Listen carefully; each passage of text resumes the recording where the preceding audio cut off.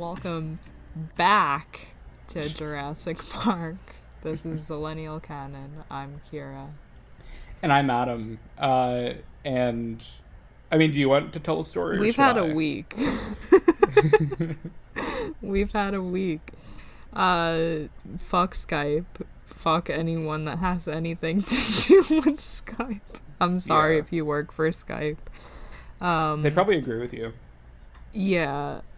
So if you've been on our podcast before, you know that like we use basically, it's not a dead software, it's just a software that nobody's thought about since middle school called Skype. And I think it's very fitting that it is a Zillennial program and we use it to record a podcast about Zillennial content. It's very nostalgic to log into an account you haven't thought about since middle school. It just really like sets the vibe for our podcast. Yes.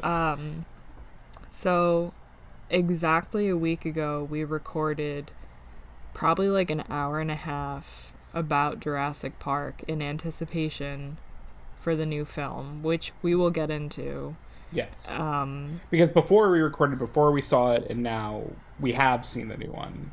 Now we have a little bit of a fresh perspective, so that's like the only good thing that has happened. I mean, good in the sense that, like, you know, the movie wasn't good, but anyway, so, like, I've been, similarly to Ticketmaster, who has owed me and my friends probably like a sum of like $300 since April that I can't get back. I'm just gonna blast every single company right now. So similarly to Ticketmaster, they have the same customer service and like tech support situation where if you have a question or like an issue, they just give you like a form to like click through, and then they're like, can't see your question here, like click here, and it just sends you back to the beginning. Right. And it's just an endless cycle of like not helping you. Well, wait, did we even clarify what happened exactly? Because oh no, I didn't. So what happened was, so was it last Monday? I want to say. Yes, for clarification, we are recording this now on Monday, June 13th. And I believe we were recording it the previous Monday. Yes. And I know this because I sent Microsoft. We recorded this on June, was it 6th? 7th? I don't know. 6th, yeah. From 10:50 p.m. to like 10:30 p.m. to like 11:56, and like literally, yeah. Yeah. So I remember it being a very good podcast, and then it was great. Great podcast, great conversation about theme parks and the movie itself, and we had not seen the newest Jurassic World yet, but we incorporated the talks of the other two movies into it, and I thought it was very, very well done. One of our better ones, dare I say. And I think everything's fine, because everything usually is. My girlfriend had bought me a Happy Meal, so I was like, okay, I'm closing my laptop, I'm going to go eat my Happy Meal. Because I'm an old man at this point and I cannot like digest anything larger than a Happy Meal like past 11 p.m. So I went out there, I ate a Happy Meal, and then like mid McNugget bite, Kira texted me, can you check Skype for me? Because it's only showing like the last 18 minutes of the call on my end, and like I gasped like with a chicken nugget in my mouth, and I went, oh fuck. So I like downloaded the Skype app on my phone because I didn't feel like going all the way to her room just to get the laptop. It wasn't on my phone. When I get back to our room, I check her laptop. Nothing's on there. I mean, it's just the 18-minute thing. So on my end, it was completely useless. And like Kira said, she went through layers upon layers and levels of customer service. Oh, we're still emailing each other. Me and Chad from privacy support. Chad's sending me back to chat support. Chat support is sending me over to Chad and privacy. Their Twitter DM is like, hey, send us your case number and we'll check in on this. And then they're like, we actually can't check in on this because it's a privacy support issue. Yeah, so we only had the last 18 minutes of last week's podcast. Like I said, Skype has the same exact business model as, or customer service model as Ticketmaster, where it's like, if you have an issue, like, go fuck yourself or DM us on Twitter and we just won't answer for like 3 days or like ever. Yeah. I think it's fine. We can just abandon that now because we're recording a new podcast today. Yes. We're recording a new take on Jurassic Park. I was about to say World. Jurassic Park. And I told Kira before we recorded, I think it might be fitting to do it again because now that we have the fresh perspective of the Dominion movie that just came out this past weekend, and clearly we're missing something, Kira, because I think it made 150 million this past weekend. So I mean, hey, and we both were contributing to that. We both went to go see it. So clearly, the franchise isn't dead yet. But boy, howdy, what a piece of shit that movie was, and I fucking hated it. And it's funny because on the last podcast. And I stand by this. I don't hate the first 2 Jurassic World movies. I think they're like... Oh my god. They range from like mediocre to like watchable to me. Like I don't think they're particularly very good movies, but I think they're both like... They have moments that I enjoy. I was miserable the entire time with Dominion. I'm just getting my review out of the way first. So we can talk about a good movie. But like... Oh my fucking god. Like every choice it made, I fucking hated. Like... There's a point, and I'm just going to spoil... I don't care. It's not even, like, a huge spoiler, but I'm just going to say it. There's a part where, like, the Dino girl is, like, talking to Laura Dern, and Laura Dern verbatim says, like, hey, I knew your mom. She visited me on Jurassic Park. Yeah. And I never, like, heckle movies. I never, like, speak loudly in theaters. I swear, this was, like, a natural reaction to me. And there's, like, no one else in my row except friend of the pod, Zach Perry, and my girlfriend, Victoria. But I said out loud, I fucking hate this movie. I just out loud, like, it just came out. And I, like, kind of covered my mouth a little bit, but it just, like, came out. And Victoria, like, laughed, like, looked at me. And she just mouthed, like, yeah? It was so bad. There were some, like, okay parts at the end. Like, when the trio is finally together, but... Yeah, but the ending isn't terrible. I mean, the ending is terrible, but, like, you know, like, the third act isn't terrible. Oh, it's just... I would say, like, it's, a 2-hour and 20-minute movie, I want to say. It could have been an hour and a half. Oh, that's what I was telling them when we were leaving. I was like... I think there is a fun 90-minute movie in there somewhere. Like, there's, like, some fun set pieces. Like, there's a good, like, Amber mine scene. There's, like, a... I like the part where... This isn't even like spoilers. Like the whole movie's just set piece after set piece after set piece. But like the scene where like the gate won't unlock and Goldblum has to like try every like combination. Great scene. But like it's so full of like other shit that you have one fun scene and in exchange you have like 5 awful scenes like to fill them up, and then you get a good scene and then it's followed by like 8 other bad ones. So I genuinely think that movie, like, I think there's a good 90 to 100-minute movie in there, maybe somewhere, but, like, it sure as fuck wasn't what I saw last week. Oh, my God. Like, I hated it. My Letterboxd review of it is this isn't the exact wording. It's like, this was 5 different movies, and if they cut out 3 of those movies, and it was just, like, 2 of the plot lines, I think it would have been okay to good to fun.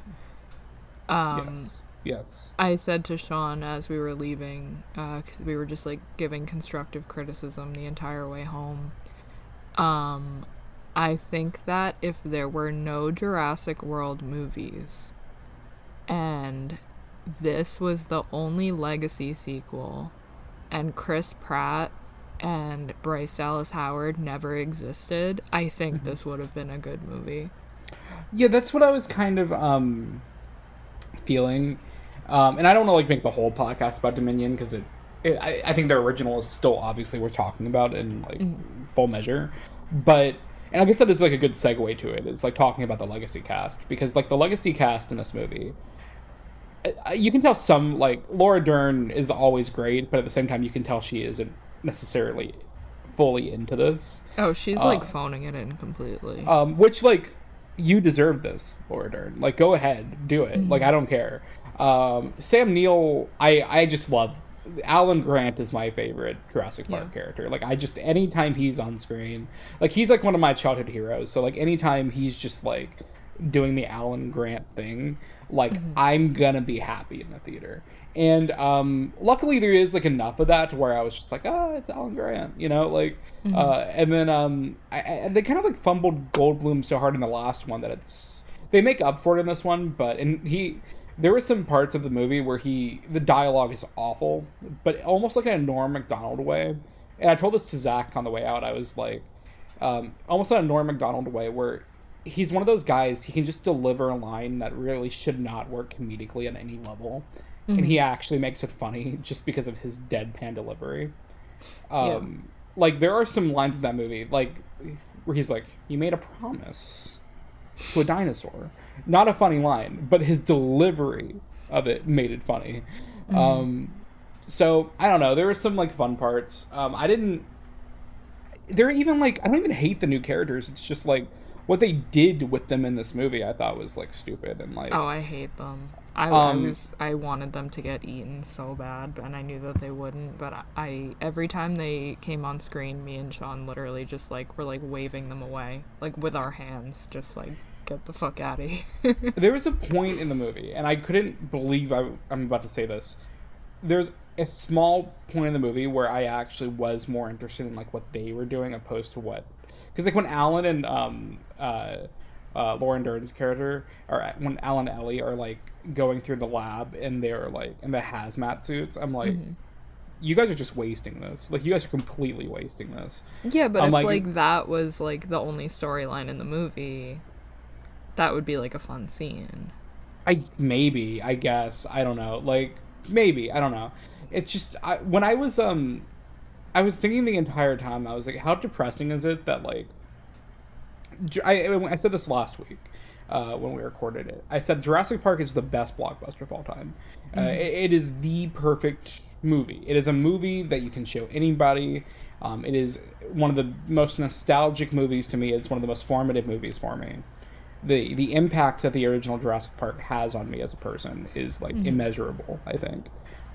Because I've seen it so many times throughout my lifetime. I know every line to it, every bit of it. And that being said, when I was sitting in the theater and the first, like, Alan Grant and Ellie Sattler scene happens, I was just like, I feel nothing right now. And how fucking depressing is that to, like, even the most easy of nostalgia bait is not working on me. And, like, I'm like, it really should be. Like, I don't care how cheap it is. I should be crying right now. And I just feel annoyed. Yeah. Even on, like, a fun level, though, like, somebody doesn't get eaten by a dinosaur until, like, an hour into the movie. Yeah, I don't know. It's stupid. I either want to, like, watch a really good movie, or I just want to watch people get eaten by dinosaurs. Like, if you're gonna make it stupid and bad, at least make it, like, ridiculous. Like, I was promised in the trailer dinosaurs running through the Vatican. That was maybe 5 minutes of the movie, and it wasn't the Vatican, it was just Italy. Where was that shot of the T-Rex at the drive-in? That's what I was waiting for. Yeah, that wasn't in the movie. Oh my god. Yeah. That would have been the most epic. That would have been the most epic.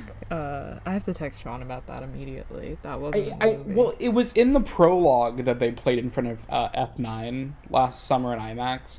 But I was under the assumption that, like, because in the prologue, it was like a whole thing about seeing I think it's the fruit fly that gets stuck in the amber. You see it, like, taking the blood of the dinosaur and then getting stuck in sap and then being dried up in amber. So, like, you see how it draws the blood. And it's actually a very beautiful sequence. Because it's, like, of course, there's, like, no dialogue. It takes place, like, a million years ago, you know? But and then it cuts to, like, present day. And it has the whole drive-in scene. But I was under the impression that... I knew that the dinosaur sequence was just for the prologue, but I thought everything else after that was made for the movie. Because you do, also in the prologue, you see the opening, like, the boat scene with the, I forgot the fish dinosaur's name, but when it, like, attacks the The Yeah, whatever that was. Yeah, but they show like the fish dinosaur scene in the prologue too, so I kind of just assumed like when I saw that it's the very opening scene of the movie with like the dinosaur fish dude like attacking the boat, wild Alaska looking ass, but yeah, they I don't know. I was kind of surprised when there's no drive-in scene because that's just like a fun concept for a movie. Yeah, especially like in a movie, like people are just like people being like me, and I'm sure you, like things at movies in movies. I'm just like a sucker for. Yes, yeah, that's why I don't know. There's so many movies like that. Yeah, where it's like movies and movies. Like I, and that's what I love. Like I think that, and that shot honestly, like in the prologue of like there's the kid at the drive-in. I don't know if you saw the prologue, but the prologue is genuinely better than this movie. It's a very good prologue.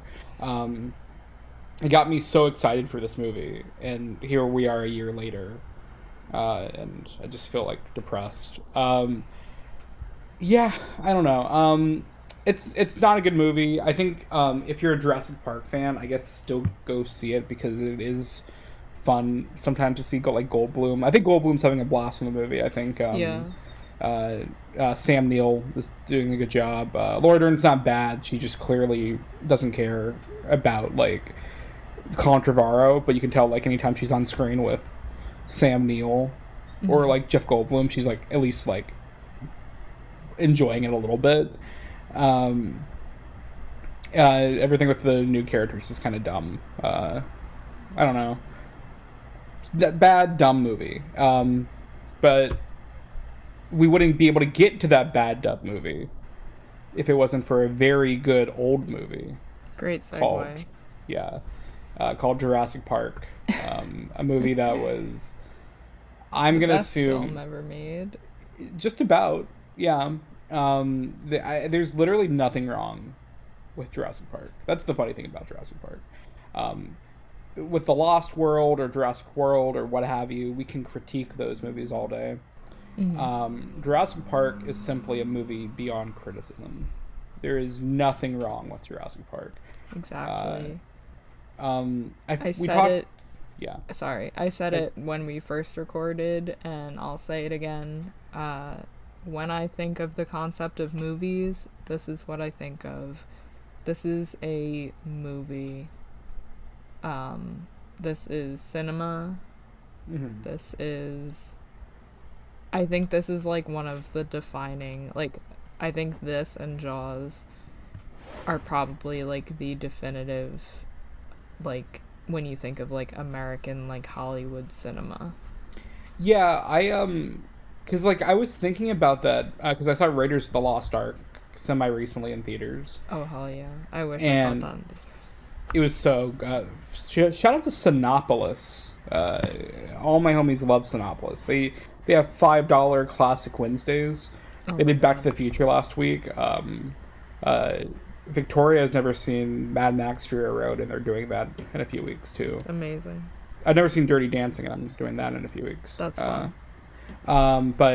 Yeah, we did Raiders of the Lost Ark a few weeks ago, and I was it actually like had me thinking well before we did the podcast. I'm like, what do I like consider to be like the most like quintessential blockbusters of all time? And it's funny, you mentioned Jaws, I say Jurassic Park, and like Raiders, and all Spielberg. All Spielberg. That's the funny thing about it. Yeah, I said before we started recording, I accidentally wore a Spielberg shirt today. I'm literally wearing a Jaws t-shirt. And I took a class on Spielberg and Scorsese like 2 years ago. I would show up to school. They were the teacher, and that was the principal. And this is what I had to wear. No, genuinely, it was like one of the best classes I've ever taken. Because I was like not like disappointed when I saw the syllabus because I didn't like it was just called like a film studies class or whatever. And then like I got the syllabus on the first day and I saw that it was about Spielberg and Scorsese, and I was like, I have seen almost all of these movies a million times, but it made such a difference to like watch them like at this point in my life and look at them in like such a different way, because a lot of them like Scorsese definitely is more recent for me in my life, but Spielberg, it's like a lot of these I first saw like very early on in my life, and I look at them as like comfort movies, or like something like when it's on TV you just throw it on, just because you like have to. And it was very different watching them in that context of like actually thinking about them like as like films. Yeah. And I feel like it just like gave such like I just have like so much more respect for it now. And what I was trying to get at was that I had to like carefully pick my outfits because I didn't want to be like a loser that just like showed up in a movie t-shirt, because I realized that I own so many fucking shirts that are like Scorsese and or Spielberg themed. Right. Yeah. That's no, that's so funny because like I ordered a Jaws shirt the other day. I'm waiting for it to come in. It's like a almost looks like a vintage like 1940s like comic book cover. That's cool. And it has like Jaws like attacking the boat. Jaws is like one of the best movies of all time. Raiders. I mean, I don't even go off about them. Like, they're perfect movies, and everyone knows they're perfect movies. But the thing about them that I think is so interesting is that they are all like quintessential all-time blockbusters, and yet they all feel very distinct from each other. They are all great and exciting in different ways, which is I'm a person like, and I know Kirsten like roll her eyes, like I love Marvel movies, I love like comic book movies, but like none of them really feel like distinct from each other in a way that like a Spielberg movie feels distinct from another Spielberg movie. Like every Spielberg movie feels so wholly like unique and like separate, because he like that's why he's the best. I don't think he's my favorite director of all time, but I think he is in the conversation as one of the best American directors of all time because of the way he can like literally adapt to any genre. That's why I'm like, because now he's done like his lifelong thing was West Side Story and doing a musical, which is why the opening of Temple of Doom is like perfect. Yep. I still need to see him do like a horror movie at some point, or like, which, hey, Jurassic Park, kind of at some points is a horror movie. There are horror elements. Oh yeah, 100%. We talked about, and a lot of this pod is going to us be saying, we talked about this last week, but we did talk about it last week where we're like, this is a movie, it has everything in it. It's a family movie because, you know, the kid element at play. I think it's a very accessible movie for kids. There's cute dinosaurs. There's kids that the kids can relate with. There's funny adults, you know, funny situations. It's a very goofy movie at points. An extremely goofy movie. An extremely goofy movie. It's a goofy movie at points, but like not in a way that's like derivative. You got Jeff Goldblum with his shirt off. Yeah. Ellie and Alan, the sexiest couple to ever be shown on screen. Oh, yeah, like, absolutely. Yeah. Even in Dominion, I'm just like, you guys are still sexy. You guys are still exactly, yeah. That was in my Letterboxd review also. Yeah, when Laura Dern pops up on screen for the first time with Dominion, Victoria, like whispered, she said, she's so fucking hot. I was like, I know. I agree with you. Them together, just chef's kiss. Yeah, so just good. The vibes. Not even like the way that they look. I'm not even like trying to objectify them. Just like the vibes and the chemistry between them. Like, I'll objectify them. Sam Neill is hot. They're all hot. I don't care. And they know they're hot. I like the that is one joke that I liked in Dominion is like when Goldblum has he's like about to unbutton his shirt. And then he like buttons it back up. I thought that was kind of funny. I not to go back to Dominion, but I said to Sean while we were watching it, I just love like watching Jeff Goldblum walk around, because he like walks like with his hands, almost like how like Italian people like talk with their hands. I feel like there's like a shot where he's like running upstairs like leisurely, and he's like like moving his hands like with his movements of like running up stairs. And on a Jeff Goldblum tangent, I highly recommend, it came out last week, Conan O'Brien's podcast. He gets like really good guests. Oh yeah. Couldn't needs a friend. Yeah. Great pod. But he had Jeff Goldblum on, and it was literally just like 2 hours of chaos, and it was one of the funniest things I've ever listened to in my life. So I highly recommend that. Also, I highly recommend, if Jeff Goldblum is ever in your city on tour, even if you don't like jazz music, to go see him perform.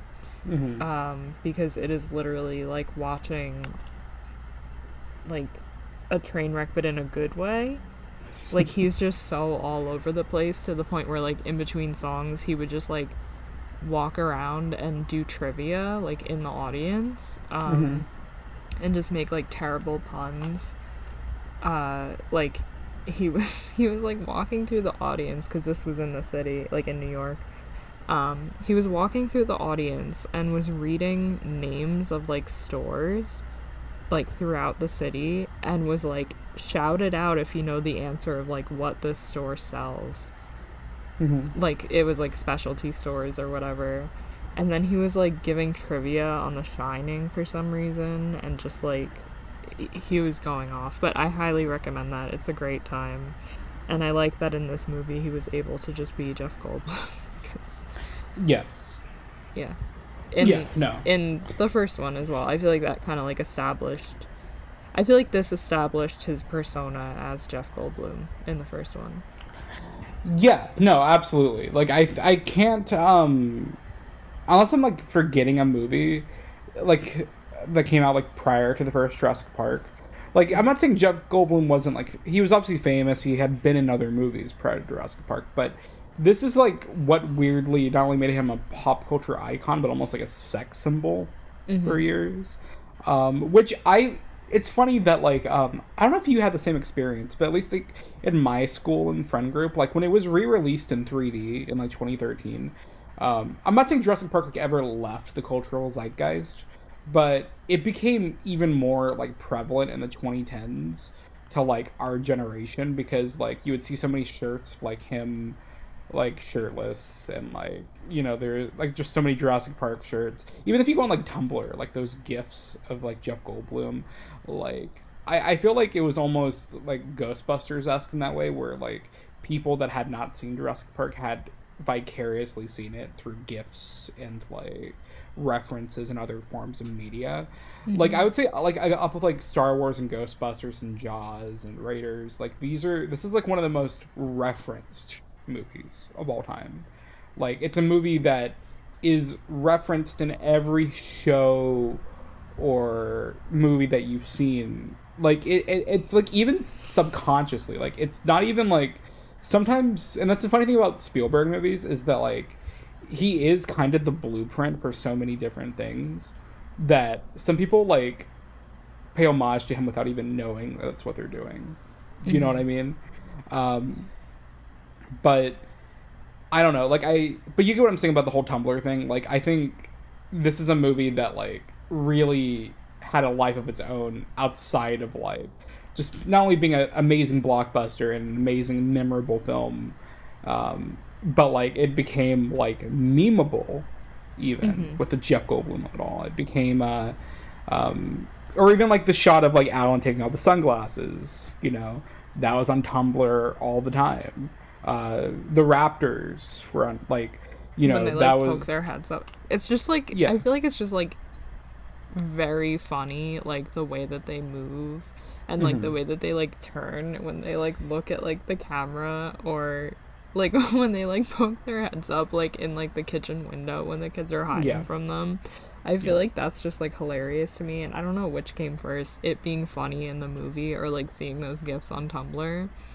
But I think that it's very funny at some points. Well, let's make a drinking game out of this. Every time that we say we talked about it last week, so I want the listeners to take a shot about anytime I say I talked about this last week. So I'll start now.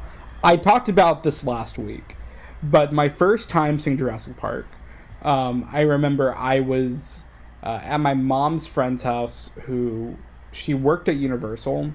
So she was like a big movie fan, and she had like a huge, or at least from my like 6 or 7 year old memory, I remember it being a huge movie collection. It was probably like 30 movies, and I'm just like, when I was a kid, I probably thought that was a lot of movies. But she had a huge movie collection from what I remember, and every time I went over to her house, she let me watch a movie on her like giant ass TV. And I think before that, she let me watch The Grinch, the Jim Carrey one. And one time, she's also the person that showed me 50 First Dates for the first time. Like, she had a big movie collection. And one time when I went over with my mom, and her and my mom were like hanging out, she just like put a movie on for me, and it was Jurassic Park. And I remember it was like raining outside. I had like gone swimming before. I had to come in because it started like storming. I remember this very distinctly because I remember the first time I watched Jurassic Park, it was like storming outside, which like added to it weirdly because it's spooky outside, and you're watching a kind of not a scary movie per se, but there's certainly scary elements to it. And I just very vividly remember being glued to the screen the first time I saw it, like the wonder that I felt as like a 7-year-old, I want to say, maybe 6-year-old even. Just like every single note that it tried to hit, it hit very hard for me at a very young age. And again, I mentioned this when we recorded last, but when it was re-released in IMAX and 3D back in 2013, I don't know if I had rewatched it since I was a kid. I'm pretty sure I had at some point, or I had just seen like a lot of it on cable here and there.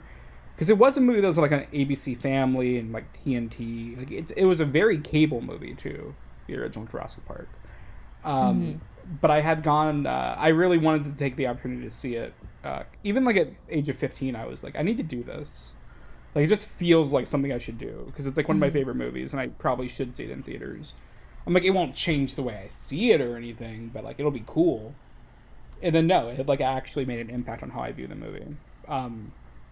Because like I always loved Jurassic Park, but I don't think I ever loved it more than the first time I saw it in theaters. Because like seeing it in IMAX, the 3D was fine, it was like whatever, but seeing it in IMAX, I remember that like blew me away in such a way that I was like emotional. I was like, this is one of my favorite movies of all time, and I'm seeing it in IMAX right now. And like just hearing the sound, like the score in an IMAX theater, and like just seeing the full presentation of it, like full aspect ratio, full everything. Dude, it just like fully worked for me. It just like everything about it like got me. And from that point forward, I had always loved Jurassic Park, but from that point forward, I was like, oh, it's like my favorite movie ever. Like I'm like, I need to like stop denying how like formative it actually is for me. Like how much of my personality and like also taste in film, like almost like my standard for blockbusters is made up of Jurassic Park, because any even when you see a great blockbuster, it's almost like the height, that's the ceiling, is Jurassic Park. I think like you're like, oh, it's great, but like that's the ceiling. It can go high up there, it can go to like ceiling fan level, but it's not quite the ceiling. The ceiling is always going to be Jurassic Park. I can never imagine a movie accomplishing what this movie does better. It's everything. It's a perfect movie. Did you see that they are re-releasing E.T. and Jaws in IMAX this summer? Yes. Do they have release dates for it yet? What? Do they have release dates for them yet? Because I'm buying my tickets as soon as possible. They do, yeah. I think E.T. is in July. I don't know about Jaws, but yeah. Very excited for my life changing again. Yes, I have seen Jaws in a theater, but it was in a tiny theater. It wasn't IMAX. Yeah. So I'm definitely going to take the opportunity to do that. E.T. is also one of my favorite movies of all time. I think it's a perfect movie. and I can't wait to do that in IMAX. Because that's like one of my favorite movie scores of all time. So like hearing that score in theaters is gonna like make me cry. Yeah, I'm gonna try and go to like the massive IMAX screen where I saw Mission Impossible. Like, go out of my way to see it on literally the biggest screen with like the best sound I've ever seen in my life. It's gonna be a very emotional experience. I hope, honestly, I love when movies get re-released. Like, and I know it's not like a foreign thing, and I'm not saying it doesn't happen anymore, but it should be happening way more than it does. Like, like when I saw Top Gun, like the original Top Gun in theaters last year in Dolby, I was like, hell yeah, you know? Yeah, like, that was my first time seeing it when it re-released in Dolby. It was incredible. Or I've IMAX, whatever it was. Kira's about to yell at me for this. I've still never seen Close Encounters of the Third Kind. And that was re-released recently in the past few years. Yeah, 2018, I remember. And I'm pinching myself over the fact that I never... And I had A-List at the time, too. Yeah. And I never went. And I think I really should have done that. I should have taken that opportunity to go see Close Encounters. Yeah, Richard Dreyfuss.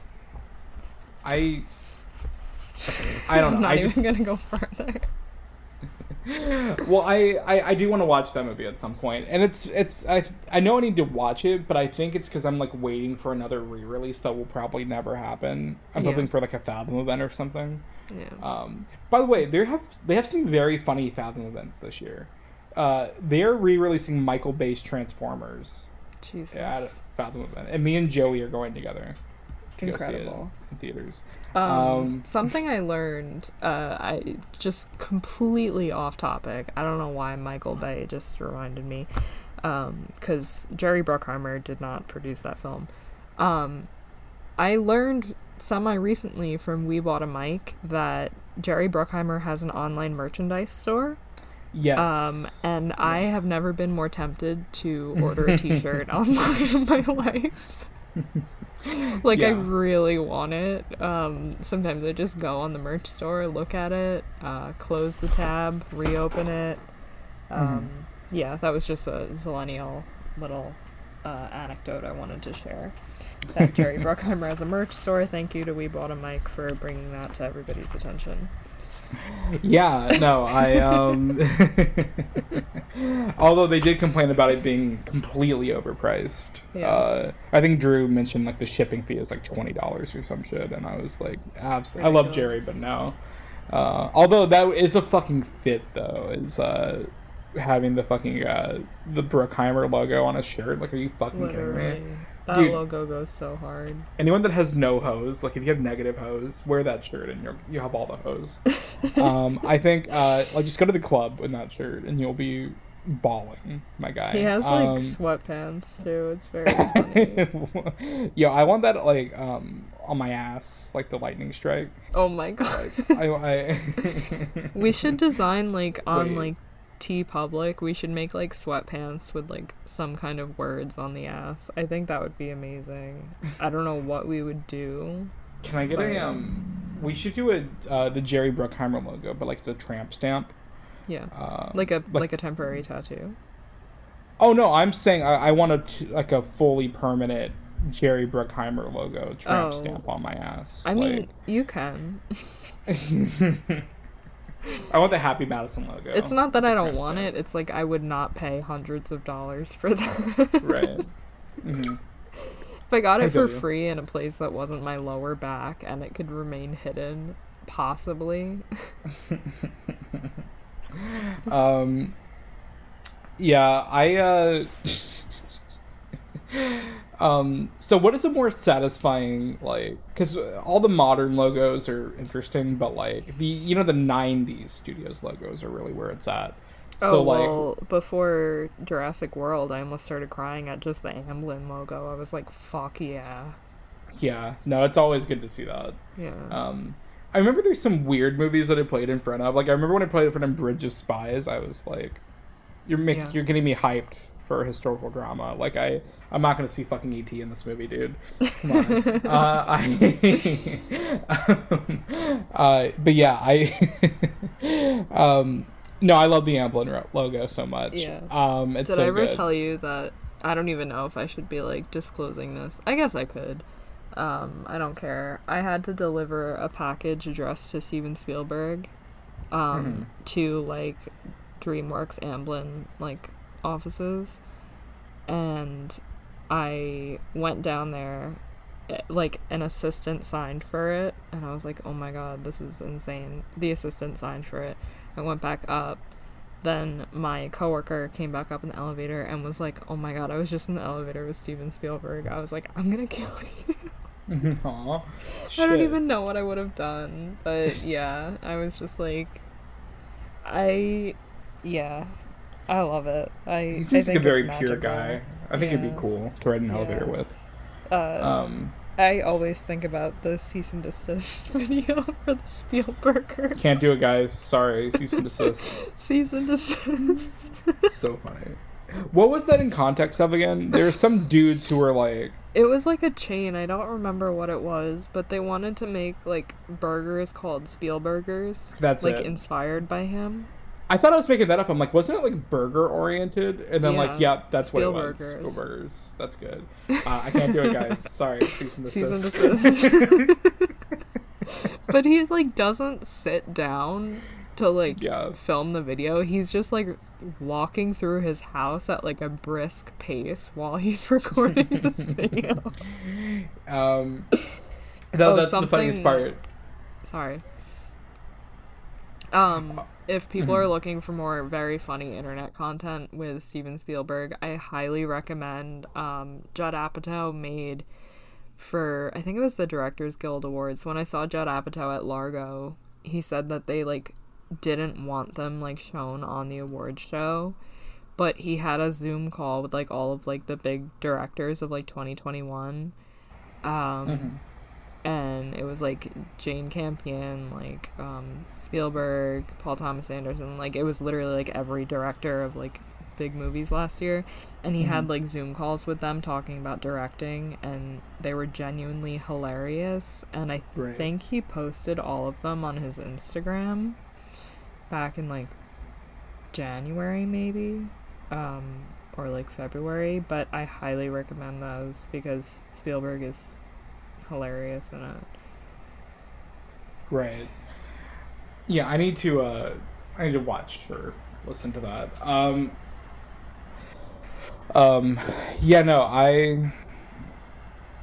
Well, Spielberg is like one of those guys where he seems like a funny dude. He seems like an actual like funny guy. Are you excited for The Fabelmans? Because I think it'll be like that's my most anticipated movie of the year or of my life. I was so sad that he's not directing Indiana Jones, just because Indiana Jones is like the most important thing in the world to me, as a concept. But which I can't. Did he ever say why he wasn't directing it? Because he's making Fabelmans. Right. So he's still executive producing it though, right? Yeah. So I'm like, I guess it's a good trade. Well, Indiana Jones is like, I like James Mangold a lot. Like, I think he's a very, very good director. But well, no one's Spielberg. Like, no one's ever gonna top Spielberg. Yeah, like, that's the thing. I genuinely think James Mangold will make a very good movie because Logan is fantastic. I really like Ford v Ferrari. I think that's a very, very good movie. Like super really like dad cinema, in a very like classical way. Also, like all his movies are very beautifully shot too. Like he has a very distinct eye for visual. So I think in almost like his movies feel like Spielberg inspired anyways. I just hope it's fun and goofy. It'll be good. Like, that's what I liked about, I'm looking at his films right now. Like, a lot of his movies are just, like, very fun, but they also have, like, an edge to them that are, like, I don't know, it just works. The thing is about when people take over, which this goes back to Jurassic Park, when other people take over Spielberg, like, properties that he established, or like basically are like heavily influenced by him, I feel like it loses so much of the heart. And I feel that way about, I mean, I haven't seen, obviously, like, the immediate sequels to Jurassic Park. But the Jurassic World movies are some of, like, the coldest movies and most sterile, like, no chemistry movies I've ever seen. And the original Jurassic Park is probably, like, one of the most, like, heartfelt movies I've ever seen. I think I'm like looking at the cast and crew for this new Indiana Jones, and like John Williams is coming back, so that's always good. John Williams did not come back for Jurassic World, I don't think. Yeah, the score was not good. I thought it was okay. I mean, Jurassic World has like a decent score, but it's like literally just imitating. I mean, it's just like repeating. You know what I mean? Like, it's just like people trying to do different variations of the score. Yeah, and I like Michael Giacchino a lot. I think he's insanely talented. I just think that some of his scores don't really set themselves apart from others. Yeah, which I don't necessarily think is a bad thing, but, like, I get what you're saying. Like, I think it's just, like, it definitely, like, prevents it from being great, but I don't think it makes it bad either. It just kind of... It's in the middle. Like, that's how I feel about most of the Jurassic World. It's the same thing with, like, the Star Wars, like, the non-Star Wars, or non-John Williams Star Wars things. Like, when I saw Rogue One, I thought wait, was it Rogue One or Solo? One of those two was not John Williams. And I remember thinking the score was, like, decent for it, but I was, like, you can just tell... Like, it would have been cooler if they just did their own thing, instead of, like, trying to emulate John Williams. Which, like, I get that it's a Star Wars movie and you have to, like, hit the beats at certain points. Like, I understand that. But, like, it felt like every scene was like, do-do-do-do. And I'm like, okay, but, like, do your own thing, you know? Like, if you're gonna do it. Like, that's the thing I love about The Mandalorian. I forgot the guy's name. Ludwig something. He won the Oscar for Black Panther, I believe, for doing the score for that.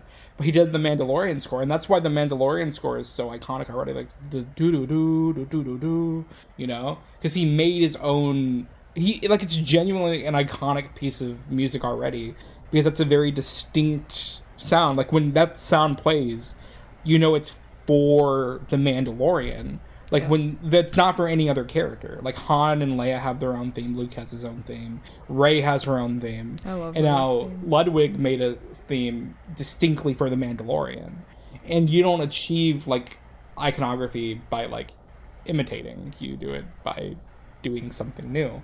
Yeah. And that's something that I like about Mando. But we have not talked about Jurassic Park at all. Yeah, anyway, so the Jurassic Park score. One of the best pieces of music. One of the best, yeah. If not the best, honestly. Yeah, most iconic. I think one of the reasons why it is so iconic is the placement of it is so perfect for emotional beats.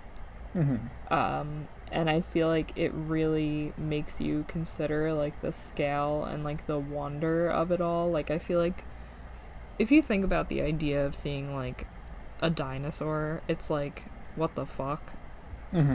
Or, like, you would be, like, terrified. Even if it is something, like, harmless, like a brachiosaurus or whatever. Yeah. I feel like there's just, like, like, you would just feel kind of, like, fear. But I feel like when the score first kicks in, when they first see the dinosaurs, it's like you can't help but be, like, amazed and be like, oh yeah, this is something that, like, nobody ever expected to see, both in the movie and the audience, because it's like an absolute, like, revolutionary filmmaking. I'm sorry, like, I can't even find the words. It's like it's insane. Like, I can't imagine seeing this, like, in a theater for the first time with people seeing this for the first time. Yeah, if there's, like, there's a few movies that I, like, distinctly, like, wish I had a time machine to go back and, like, see them with, like, an opening weekend or, like, an opening crowd or something. Like, Psycho is one of them. I would have loved to see 2001: A Space Odyssey. I have seen that movie in theaters, but I obviously, like, wish I could have seen it, like, with an audience. You know, there's so many classic movies like that, but Jurassic Park is one of those where it was like, I watched a video recently about, it was talking about, like, the whole, like, death of cinema debate, but this woman, she went into like a very very elaborate thing about how opening weekends used to not be a thing. Like movies would come out and they'd just be in theaters and Through like crack word of them mouth. through word of mouth and stuff. Very very good video. I think her channel's called Broe Deschanel, and that video in particular was fantastic. But it made me think of like how opening weekend should not be a thing. That's why like Star Wars came out in like 90 or 77, but it didn't really make all the money until 78, and it was still in theaters until almost by the time Empire Strikes Back came out, which is insane. Exorcist, Jaws, like all these movies are movies that opening weekend you'll find that it made like under $1 million, but it just it just made it over time, over like 2 years, which is crazy. But Jurassic Park was a 90s movie, so it did have an opening weekend. But it still like was in that sweet spot where it had an opening weekend, but it was one of those things where an opening weekend wasn't detrimental to like what that meant. Like it was still one of those things where like, it opens in June, but it'll play till like September. You know what I mean? Like it'll play until like October, and then like that was back in the day where like VHSs didn't come out till like 2 years after the fact. Like home media was like a sought after thing. It wasn't like just a, because now like you see Spider-Man No Way Home in December, and you can like have it on digital in like February. You know what I mean? Which is like, I'm not even saying that's like a terrible thing. I just think it's like an interesting divide of what it used to be. Or with streaming. Exactly. Like, I'm not here to be, like, old man shouting at the cloud. Like, I don't think streaming is a bad thing. It can be used for, like, most things in life. It can be good or bad. Depends how you use it. But I'll be damned if I said I would not love to have a time machine so I could go back in time. Like, women with a time machine, this is my grandma. I'm your granddaughter. Boys with a time machine, going back to the opening weekend of Jurassic Park. Yeah.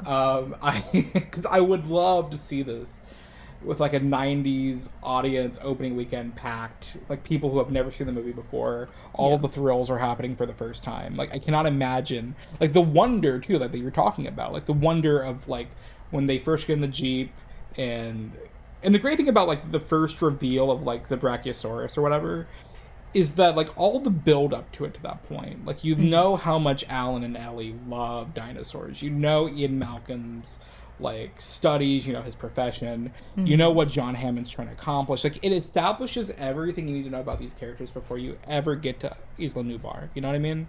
Yeah. Like you know everything you need to know about their love for dinosaurs, and also you as an audience member, you are in the opening scene with the raptor. You're a little on edge because you're like, okay, I know that it's not that something's smooth gonna get fucked up. Exactly. So it's like both. Like you have the wonder, the fear, the excitement. Like it establishes everything perfectly. So when they first like pan up to the Brachiosaurus for the first time, it's unlike anything else. Like there's nothing else like it in cinema. Like, and I did again take a shot. I mentioned it last week where I read, or I think I saw an interview with Spielberg, where he talked about how he wanted the camera to be like a character in this movie, where he said it's very important to him that the camera is like exactly the height of the human. Like we never go to the height, or we never match the height of like the T-Rex or the Brachiosaurus. Like that we have to look up at it. We have to feel how small we are in comparison to these creatures. But also like the same thing can go for the raptor. Or like I forgot the name of that scary one that shoots the venom and it like shakes its thing. Oh, they came back. They did come back, and that was actually a very good scene because it was scary. practical. It was practical in this one.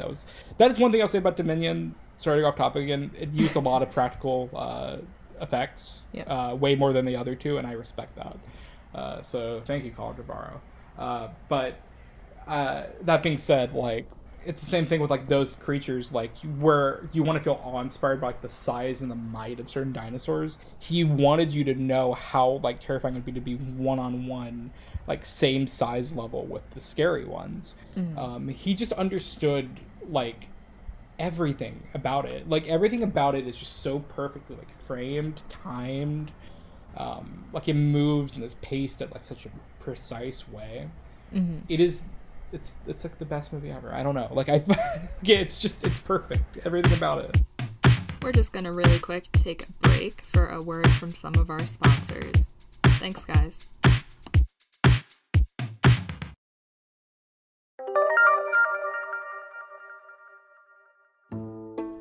Hello, friends. Do you love movies? Do you just spend your days thinking about how much you love to watch them? The good ones, and even the bad ones everyone told you not to like. It sounds like Superyaki is the place for you. The team at Superyaki loves movies, so much so that they've dedicated every waking moment of their life to bringing you top quality merchandise to showcase your love for them. From super soft t-shirts celebrating the cinematic achievement that is the 2001 classic Josie and the Pussycats, to comfy sweatshirts that serve as a call to arms for all those in support of making Judy Greer America's lead. They even have pins of some of your favorite directors, like Sofia Coppola and Jordan Peele. Superyaki joyously brings you tangible love letters to movies and filmmakers that you can wear with pride. Plus, the team at Superyaki screen prints all their apparel using eco-friendly, 100% water-based inks and ships with compostable poly mailers for an environmentally friendly alternative to online shopping. As a special treat to our listeners, we have a discount code. In all caps, enter SuperZillennial at checkout for 10% off. If the spirit moves you, find them at superyaki.com. Let's watch more movies, guys.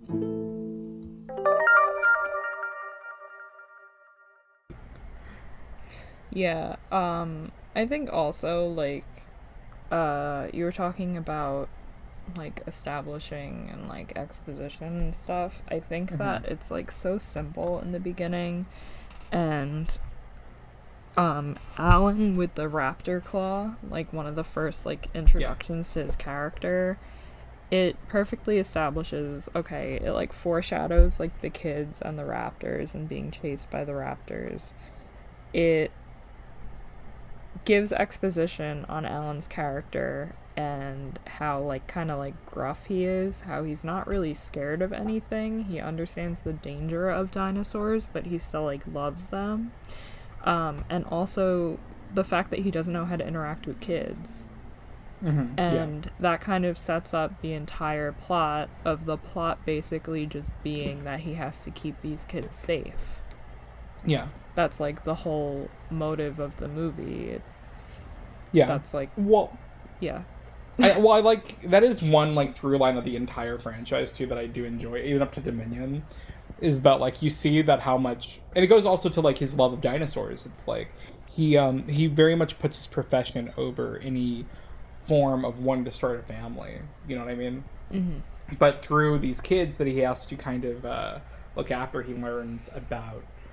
Not just about, like, learning to, like, deal with kids, but, like, also why family and, like, human connection is important, especially opposed to these, like, literal genetically modified dinosaurs, like how purity and, like real life humans are, like, that's where it's at, and, like, these things of the past, no matter how great they are, they shouldn't be maybe brought back. And, you know, it's just, I mean, there's so many layers to, like, this film, but... that is one thing I love about it, is that, like, even at the beginning, like, I love when, like, Ellie, like, questions him about, like, why he doesn't want kids, and he has, like, the most basic reasons. He's like, they smell. Mm-hmm. They're bad. Like, they cost money. You like money, right? Well, if we have kids, we're not going to have money.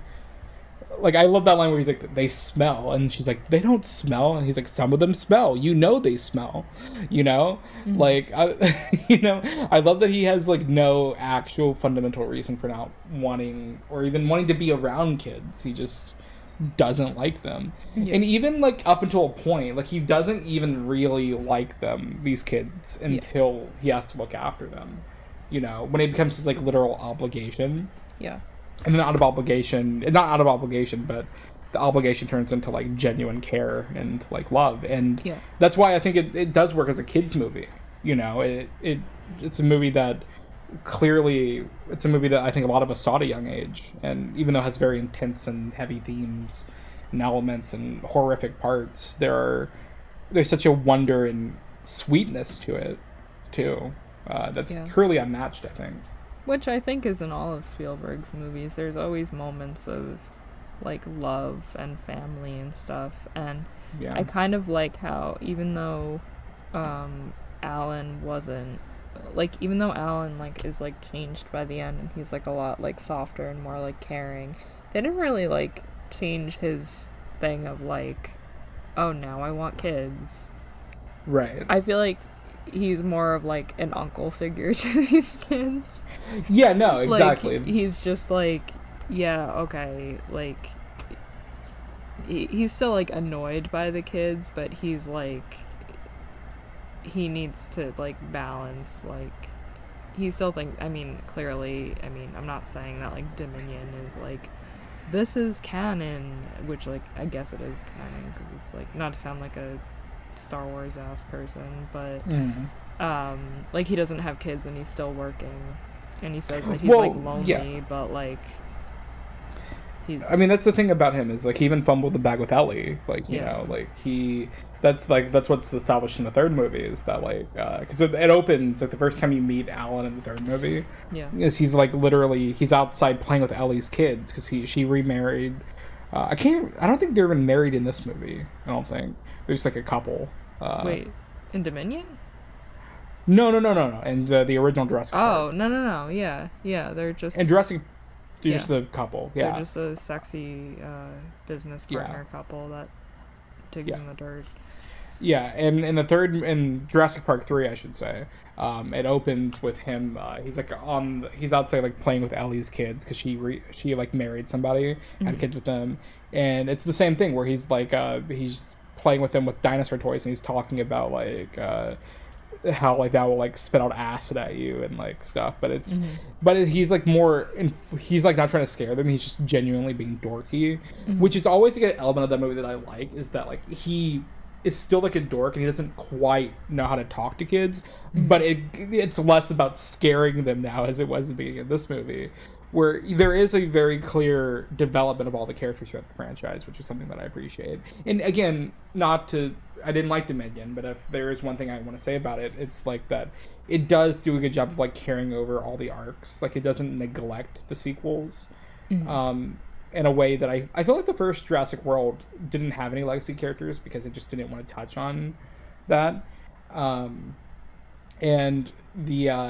now it feels like we're in, especially like with all the prequel Star Wars love forming, like I feel like we're in an era now where like the people who grew up with those movies are like, I don't know, adults, and now are like, they're like, okay, we're done with like the 30-year-olds who are like saying, you know, like, oh, fuck these movies, you know, like, no, now we're in an era where it's like, no, we love these movies, and like, let's like actually embrace like what was made and like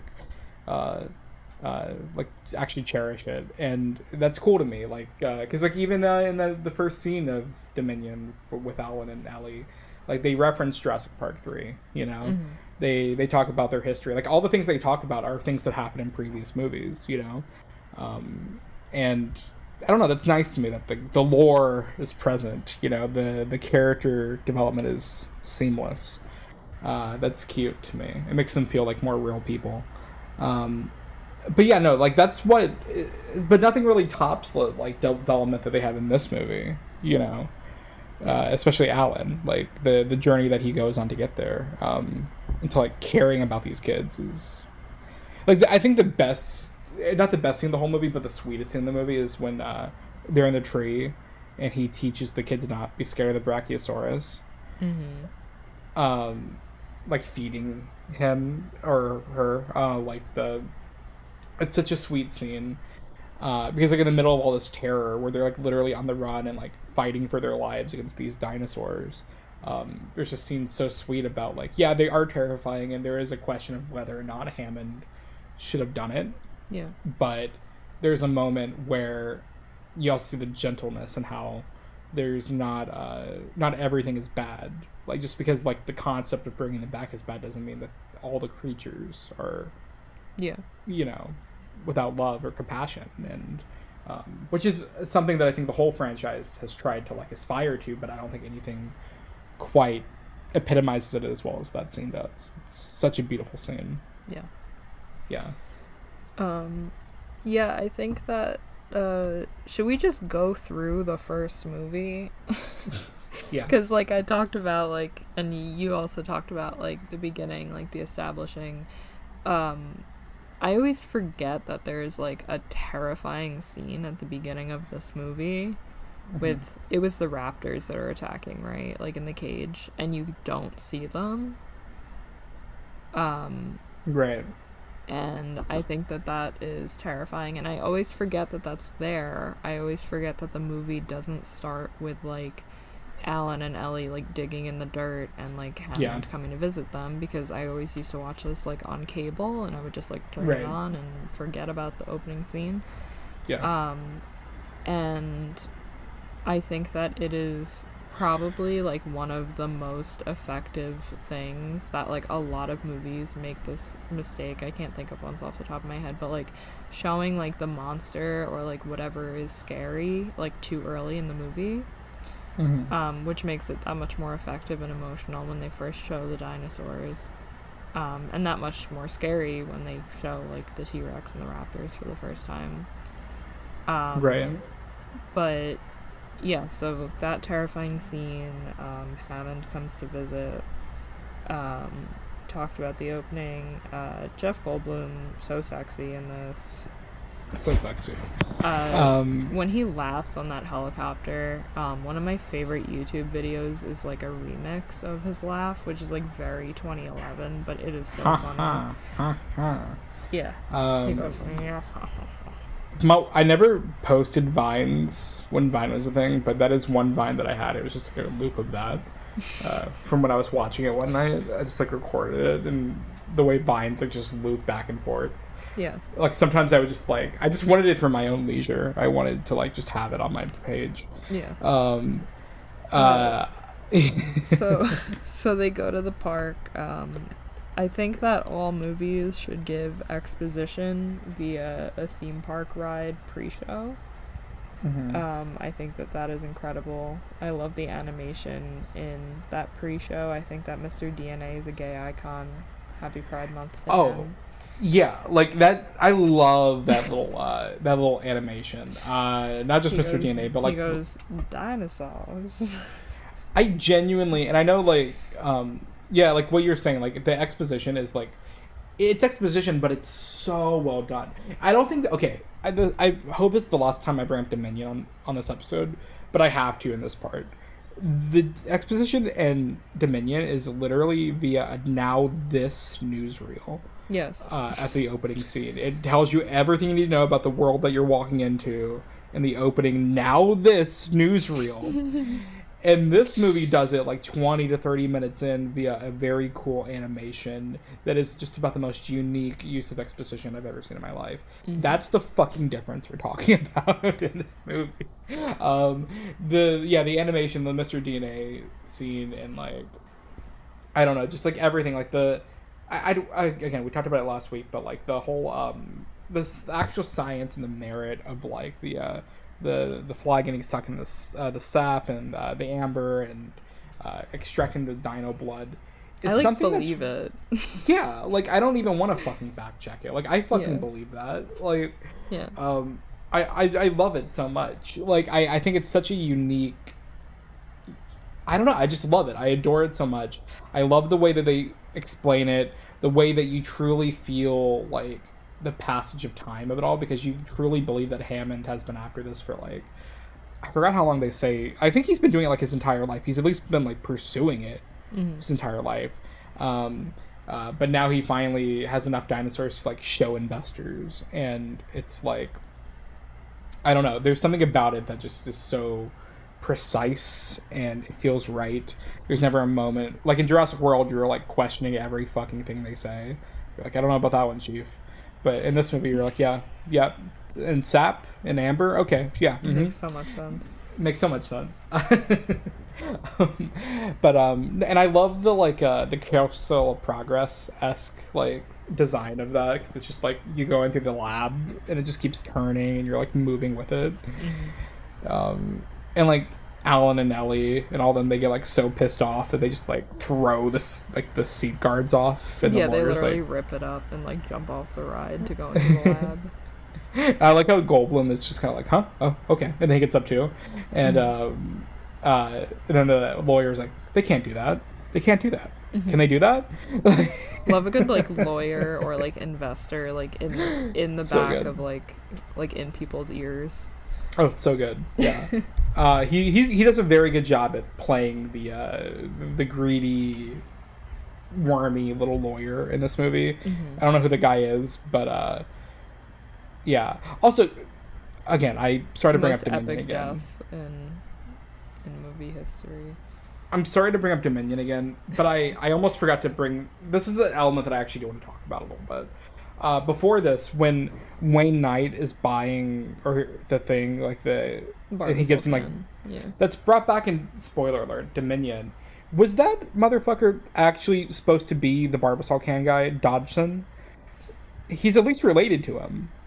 The little, like, the very weird guy in Dominion with the glasses, the one that has the Barbasol can in his office, they have the same name.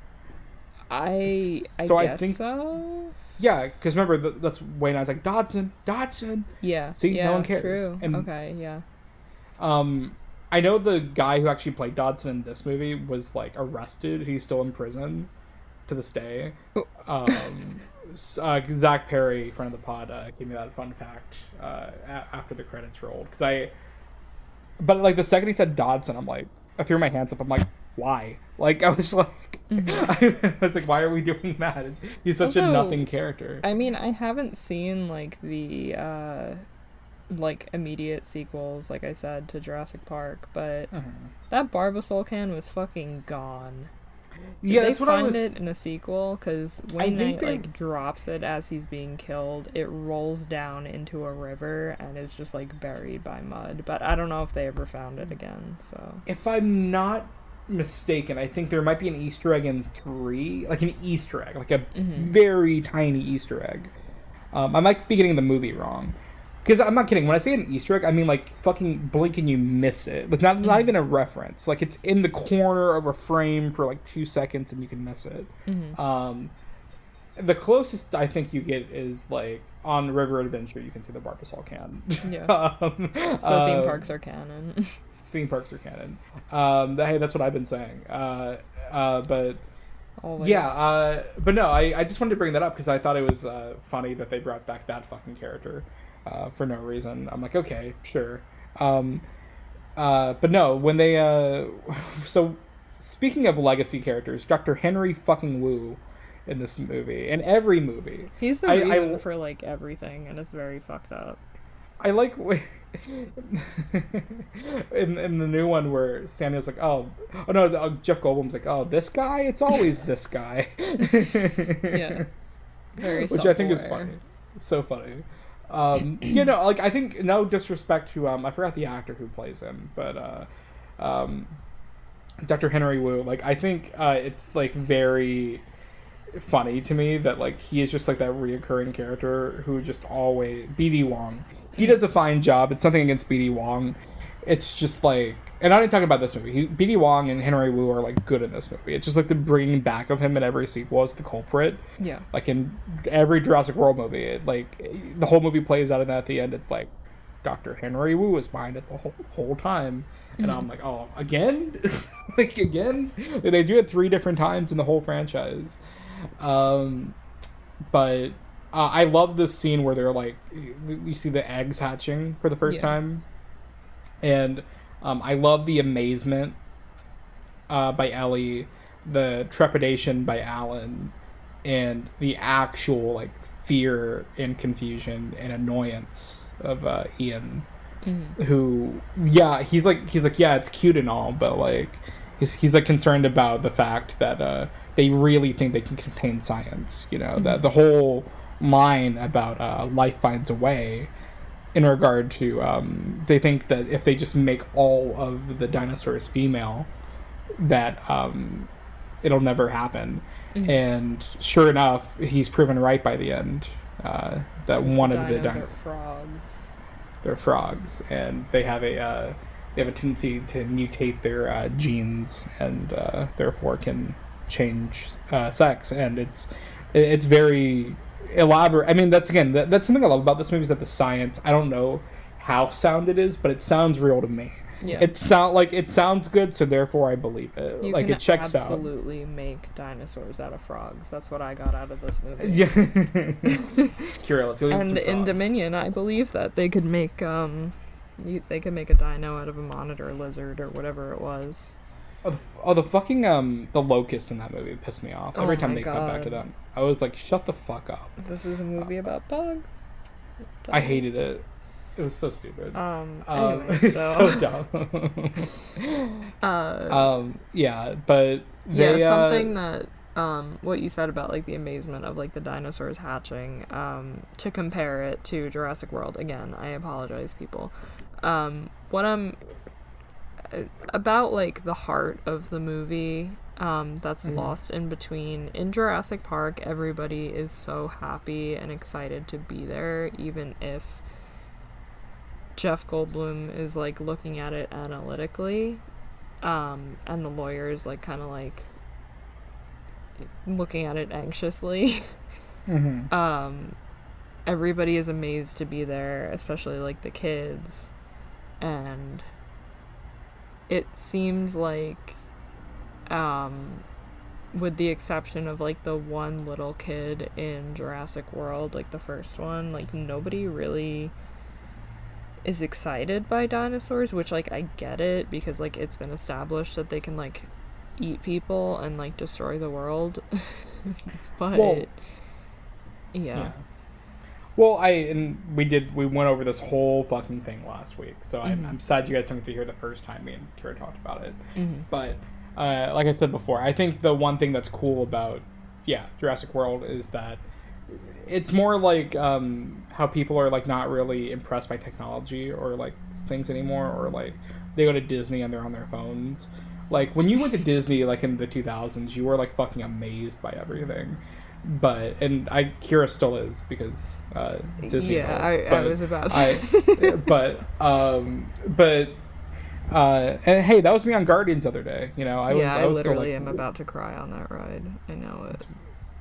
But like, there are just certain things, you know, like where a lot of it is like it's like very fake deep shit. But I do like the idea that like no one's really amazed by dinosaurs anymore. It's one of those things where these are living creatures and we are being fatigued by them, and that will be our inevitable downfall. And that is what the downfall of the first Jurassic World is. It's like that we are so not interested in them anymore that we have to like literally mutate a new dinosaur, like a fucking demon. Yeah. And that's what literally kills people, is that the fact that, oh, the real ones weren't enough for you. You just had to make something terrifying, and this is what you get.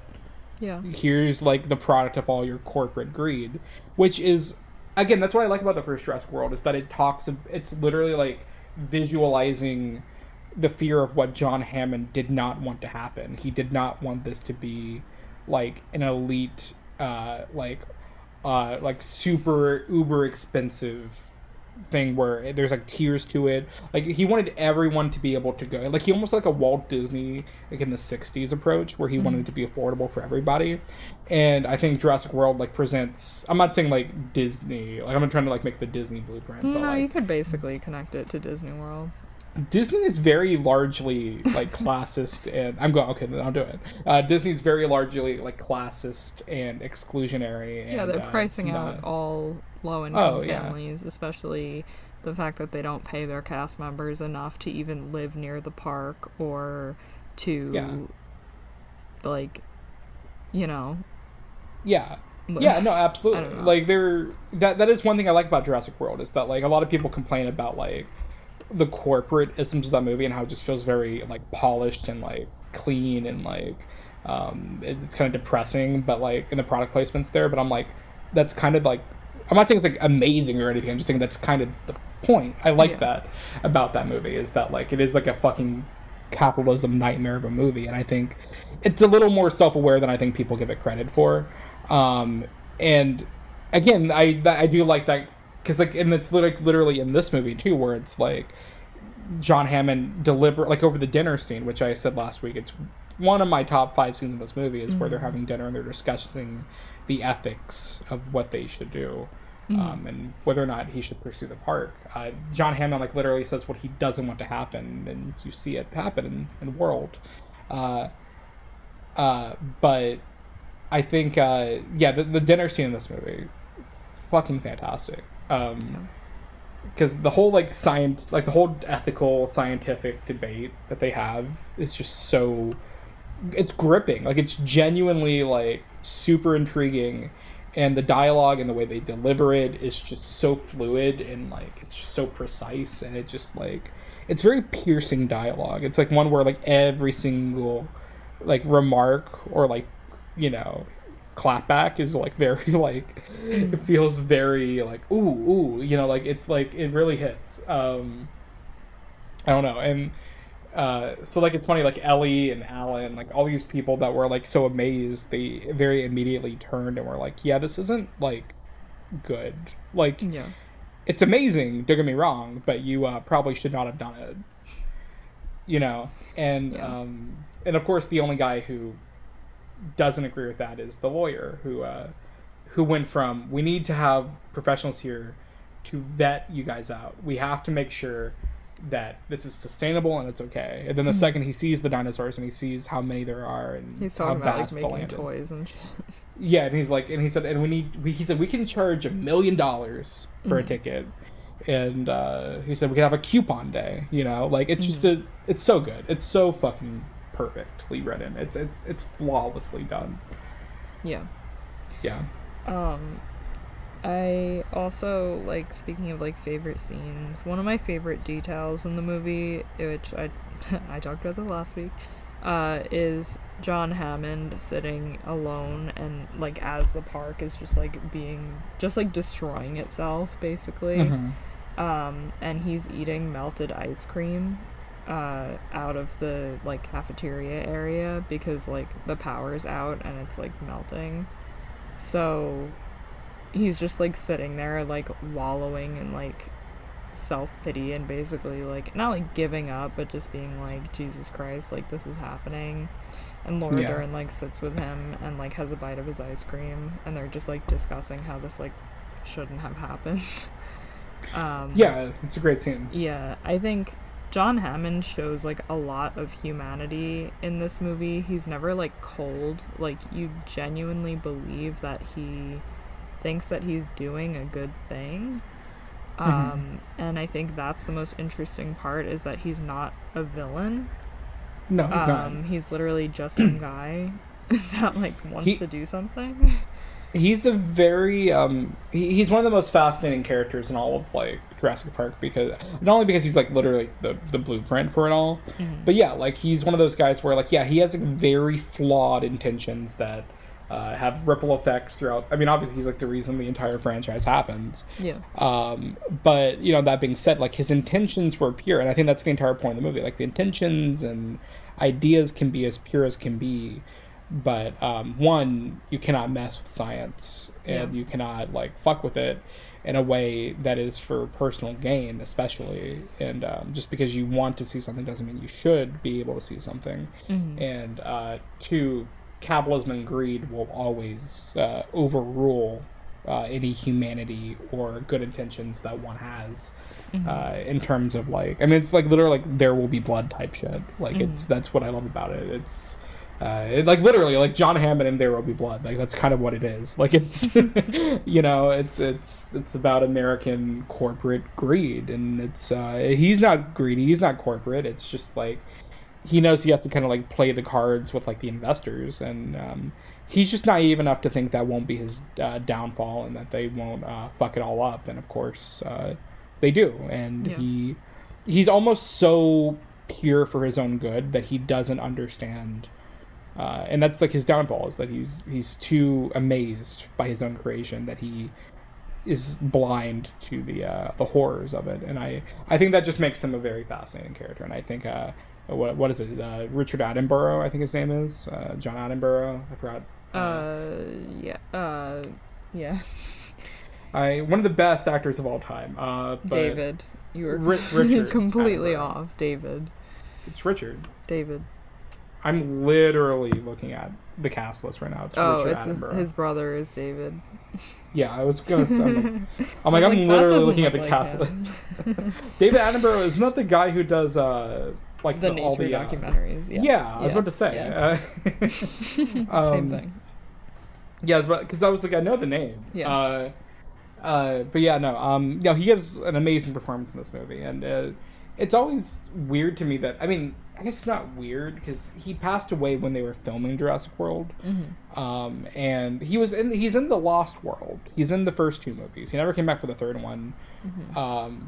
But yeah, his presence has always been felt, and that is one thing I like about the Jurassic World movies, is that they tried to like incorporate Hammond in without having him physically there, because like it really does all spawn back to the first idea that he had. Like it's all connected, you know.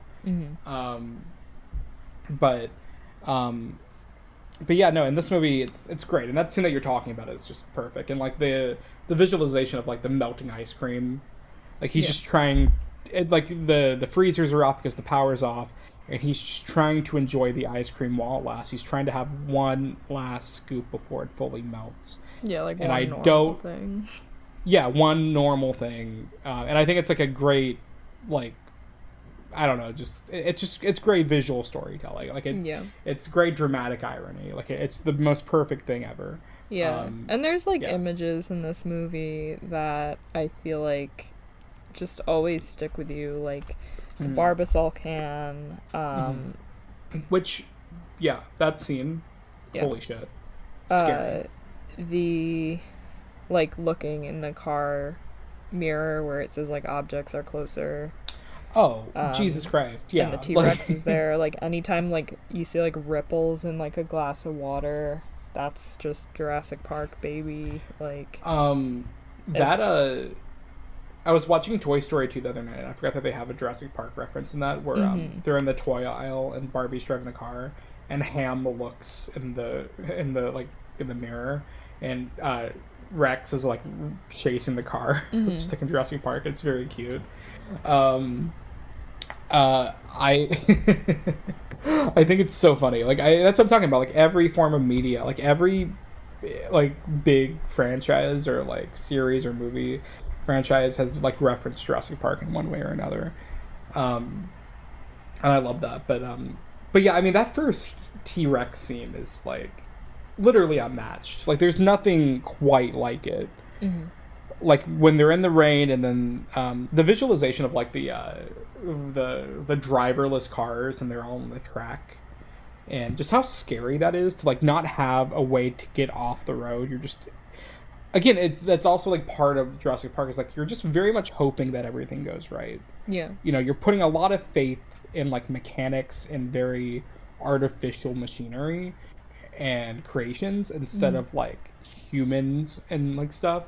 And again, that's also very Disney-esque, where it's like they are putting a lot of faith in like artificiality instead of like what used to be a very humane creation, a very like human-driven operation. And I think it's just everything about it is so like right. You know what I mean? Like he's so worried and so content in like advancing technology to not having to have drivers, that they can just have like a driverless in a track. But that's literally like what fucks them over, why they can't escape. Yeah. You know what I mean? And it's all set to like, I think 10 miles an hour I think is like the speed on the thing. He's like, he can't go over that much, you know? And that's what fucks them over. And also like the protective glass is what like almost kills the kids. Yeah. Like everything that they put in place actually ends up being detrimental to them, which is like something that I love about this movie, is that everything that they think is preventing it from going wrong is what goes wrong. And I think that's so funny and cool. Like I love it. Yeah. I love when like the characters are just like able to like sit in the cars too, because they are just able to have like banter, and not to go back to Dominion, when all the original characters are like in a like a Jeep thing together. Yeah. I'm like, oh hell yeah, like we're gonna get all of the original characters in a car together, Chris Pratt and Bryce Dallas Howard have no way into this car. They're all just vibing, even though they're, like, trying to escape. Like, they're all vibing. They're all, like, bantering. Mm-hmm.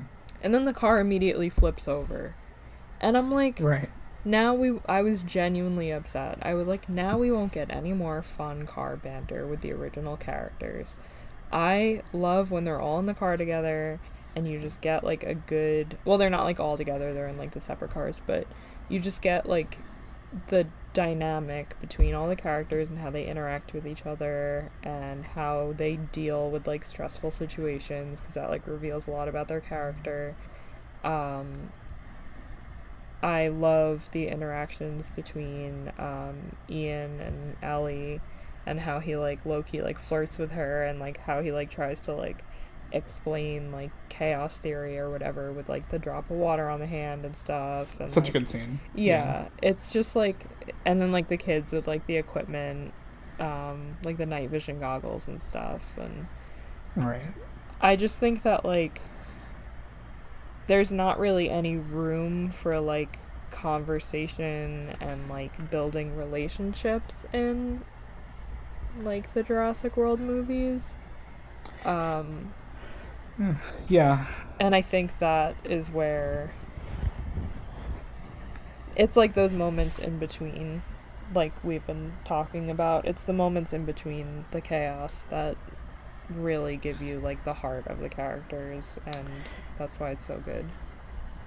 Yeah, no, yeah. I mean, I think there's, like, moments in those movies. Like, all the sequels, I think, have moments, but nothing ever reaches, like, the first movie in terms of that stuff. Mm-hmm. Like, yeah, like you said, it's those moments that are so iconic, like, whether it's with the kids, like, even, like, in the midst of all that stuff, like some of the most iconic stuff, like when the T-Rex is actually chasing the things in your mirror closer than they appear, like, that is, like, so iconic, but it's, like, a funny bit too. It's, like, it's actually, like, a fun visual gag, and, like, Goldblum, like, quipping that entire scene is, like, funny, you know. It's not, like, annoying quipping, it's funny quipping, you know. Because that's what the character would do. Like, that's how he handles stressful situations. He makes light of it in the moment, but while also being productive to the situation. And, like, also, like, funny shit, like, nothing will ever top, like, the fucking lawyer getting eaten on the fucking toilet. Oh, it's so funny. It's so funny. I think it's hilarious that have you ever heard of, like, Blood Meridian? No. It's literally one of the most depressing books I've ever read in my life, and it is, like, horrifically violent, and spoiler alert, it also ends with somebody dying in a porta potty. And really? That's all that I thought about was Jurassic Park while reading it.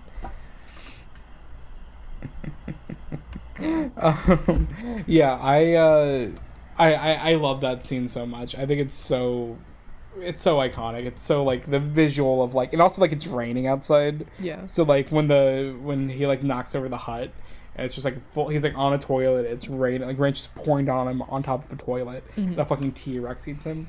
People talk about that one scene in Jurassic World where, like, the lady gets eaten, and, like, the pterodactyls, like, throw her around. It's a very brutal death scene. But that being said, I don't know if anything's, like, sadder than, like, a guy on a toilet in the rain get eaten by a T-Rex. Like, that's a that's a bad death. Like, that's a bad way to go. He isn't even, like, taking a shit, though. Like, he's literally just sitting in there. Yeah, he's hiding. Yeah, it's so funny. Yeah. Because, but then again, that's, like, that's his downfall. It's like, you know, he goes away from the pack. He doesn't stick together with them. He tries to abandon the kids. Yeah. You know, he screaming he left us and just being traumatized by that.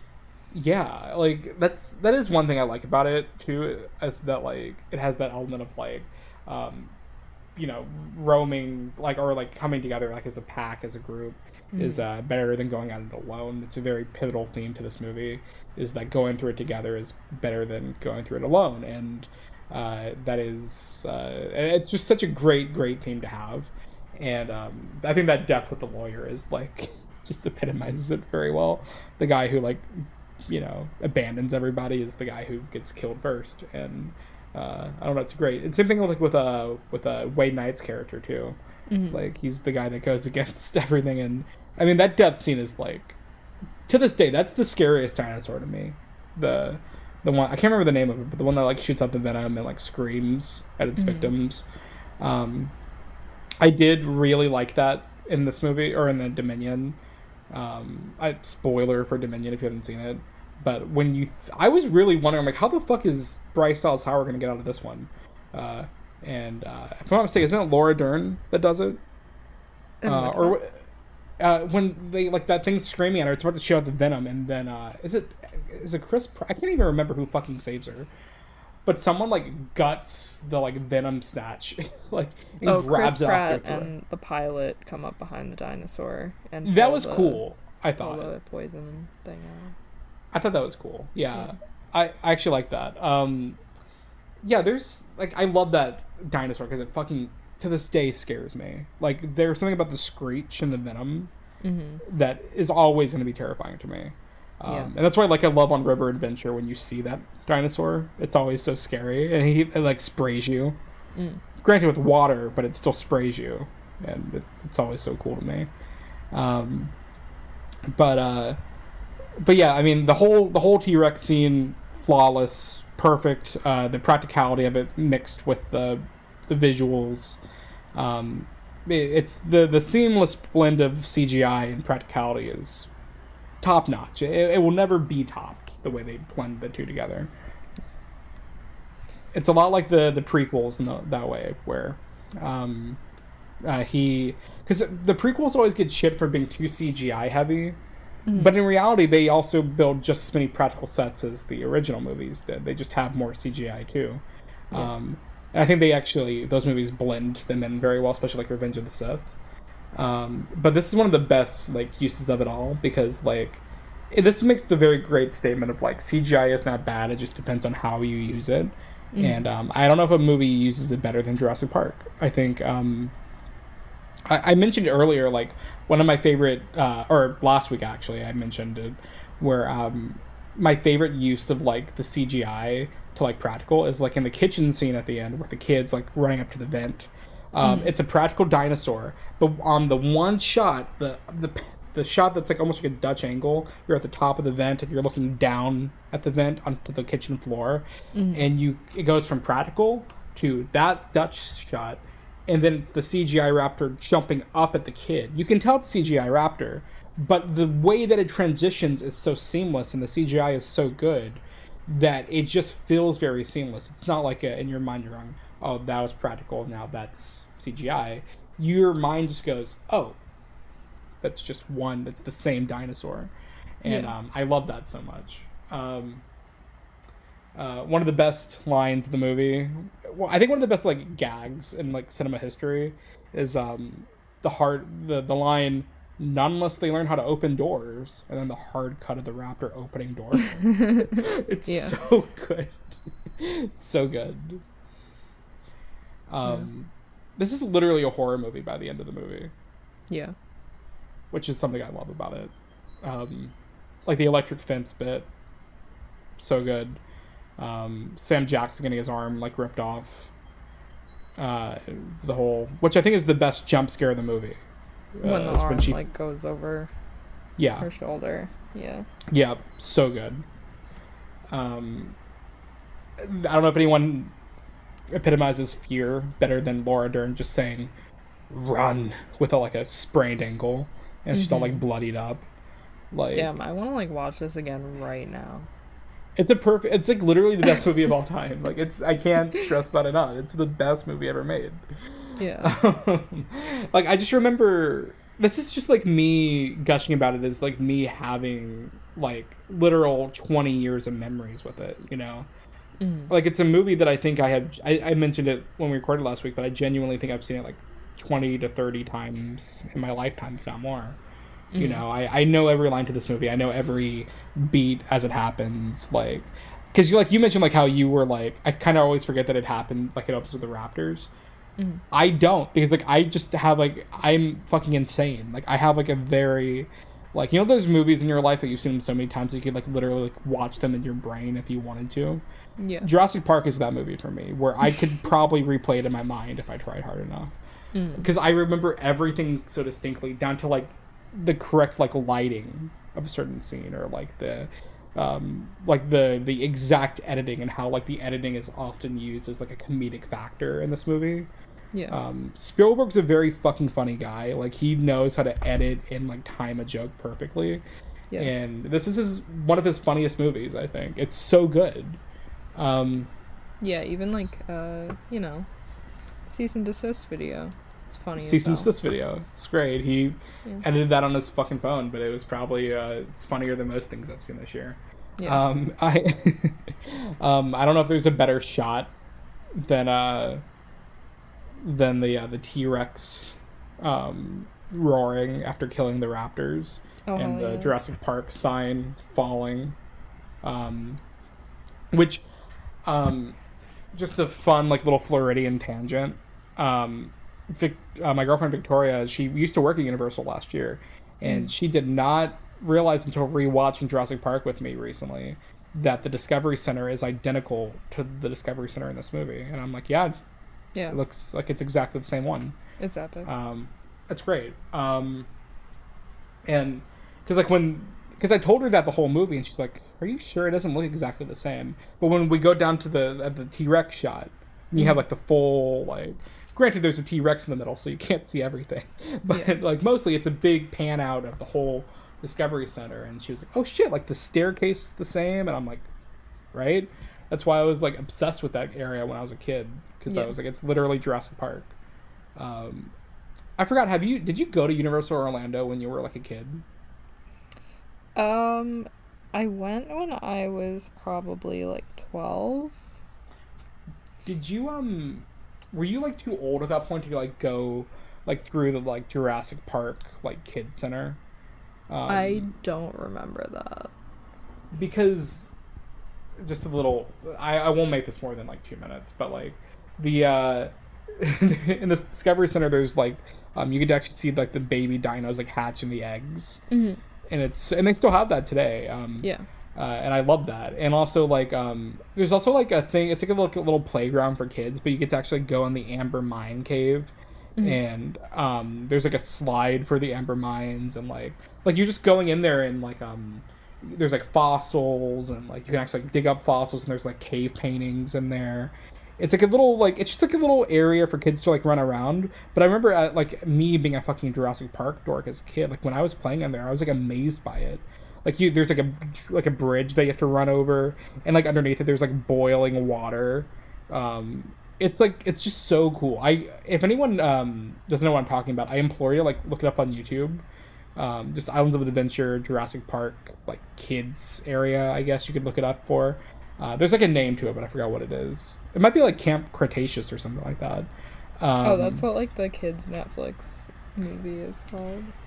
Yeah, I had not a coworker. Like I was interviewing somebody at work the other day, and she was going off about how that show's actually very good. Mm-hmm. She's like, I like it better than the Jurassic World movies because it's like very simple and like cute, and it, like it's just a very natural like Jurassic Park thing. But yeah, no, I think that might be what it's. I could be making that up, but that might be what it's called. But yeah, I am. Even just like all of like the design of the Islands of Adventure Jurassic Park area is very, very unique and like beautifully designed. Like even the queue for River Adventure, that's like just about the best ride I've ever been on with all the animatronics. Last week we did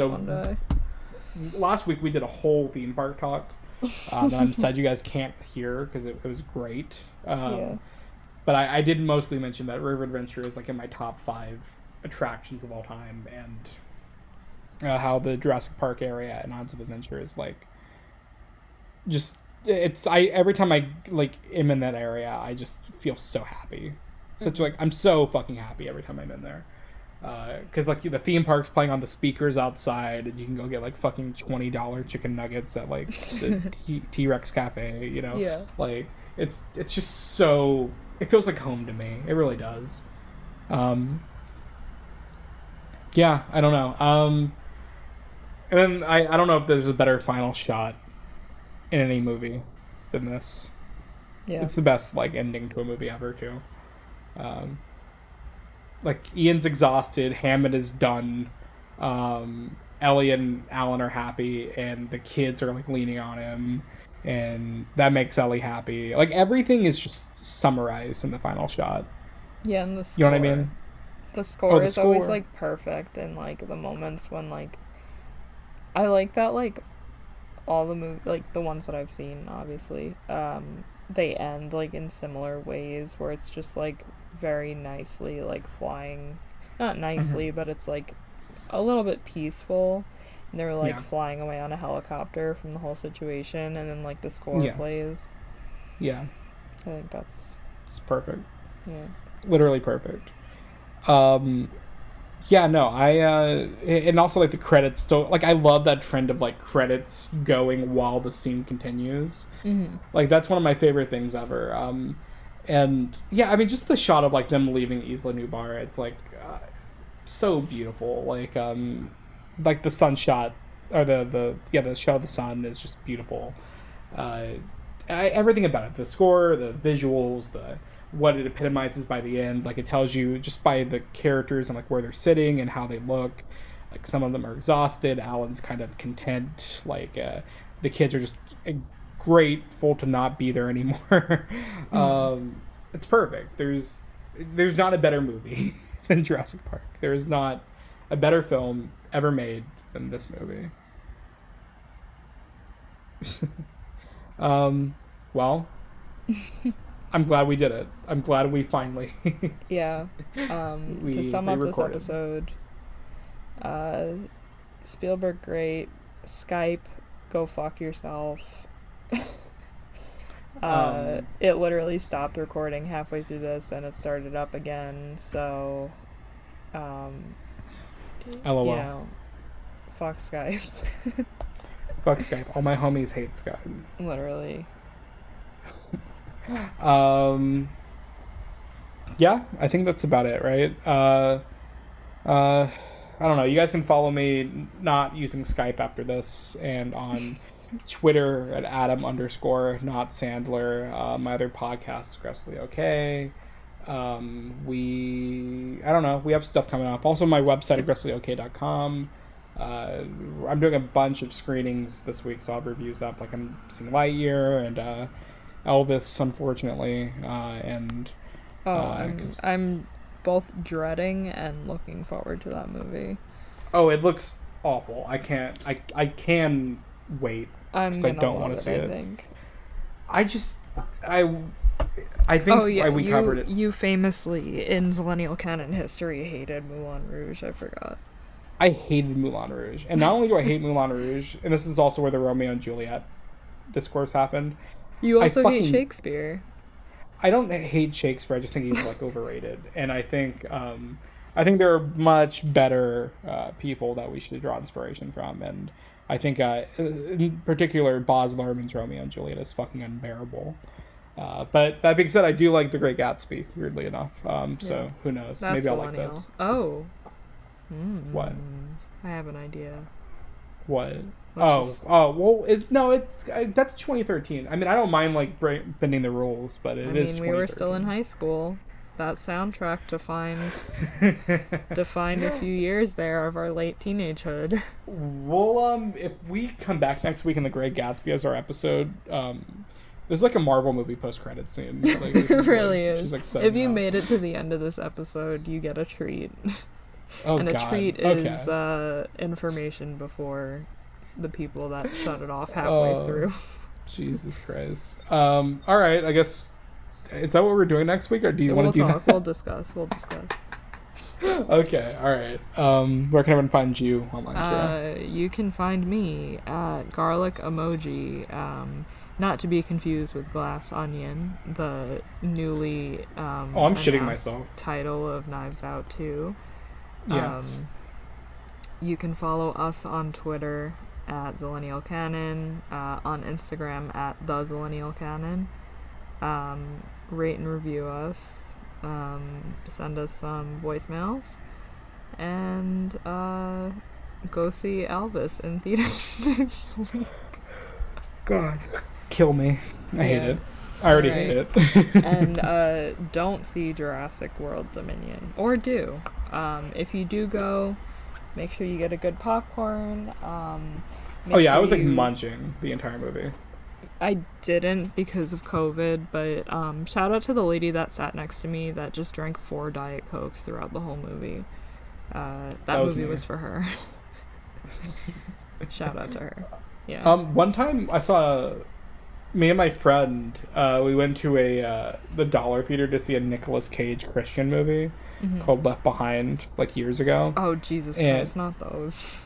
Yeah, we were very high when we saw it, and this isn't a long story, I promise. I've seen those books lined up on a bookshelf in my home. Well, the lady sitting next to me, she had I remember in her purse, she just kept pulling out hot dogs, and and I'm not kidding, like there was like at least 10 of them, and I was like, at a certain point, I was like, how many fucking hot dogs do you have? I lost count after a certain amount, but the whole movie, just like she'd finish a hot dog, maybe sit 2 minutes, but then every time she would zip her purse back up and then she'd unzip it. And then every time she unzipped it, I looked at my friend, I'm like, are you fucking kidding me? I was like, again? Like, how many hot dogs? I think she's a queen. She is a queen in retrospect. She was a hero, I just couldn't see it. Alright, bye guys. Bye guys.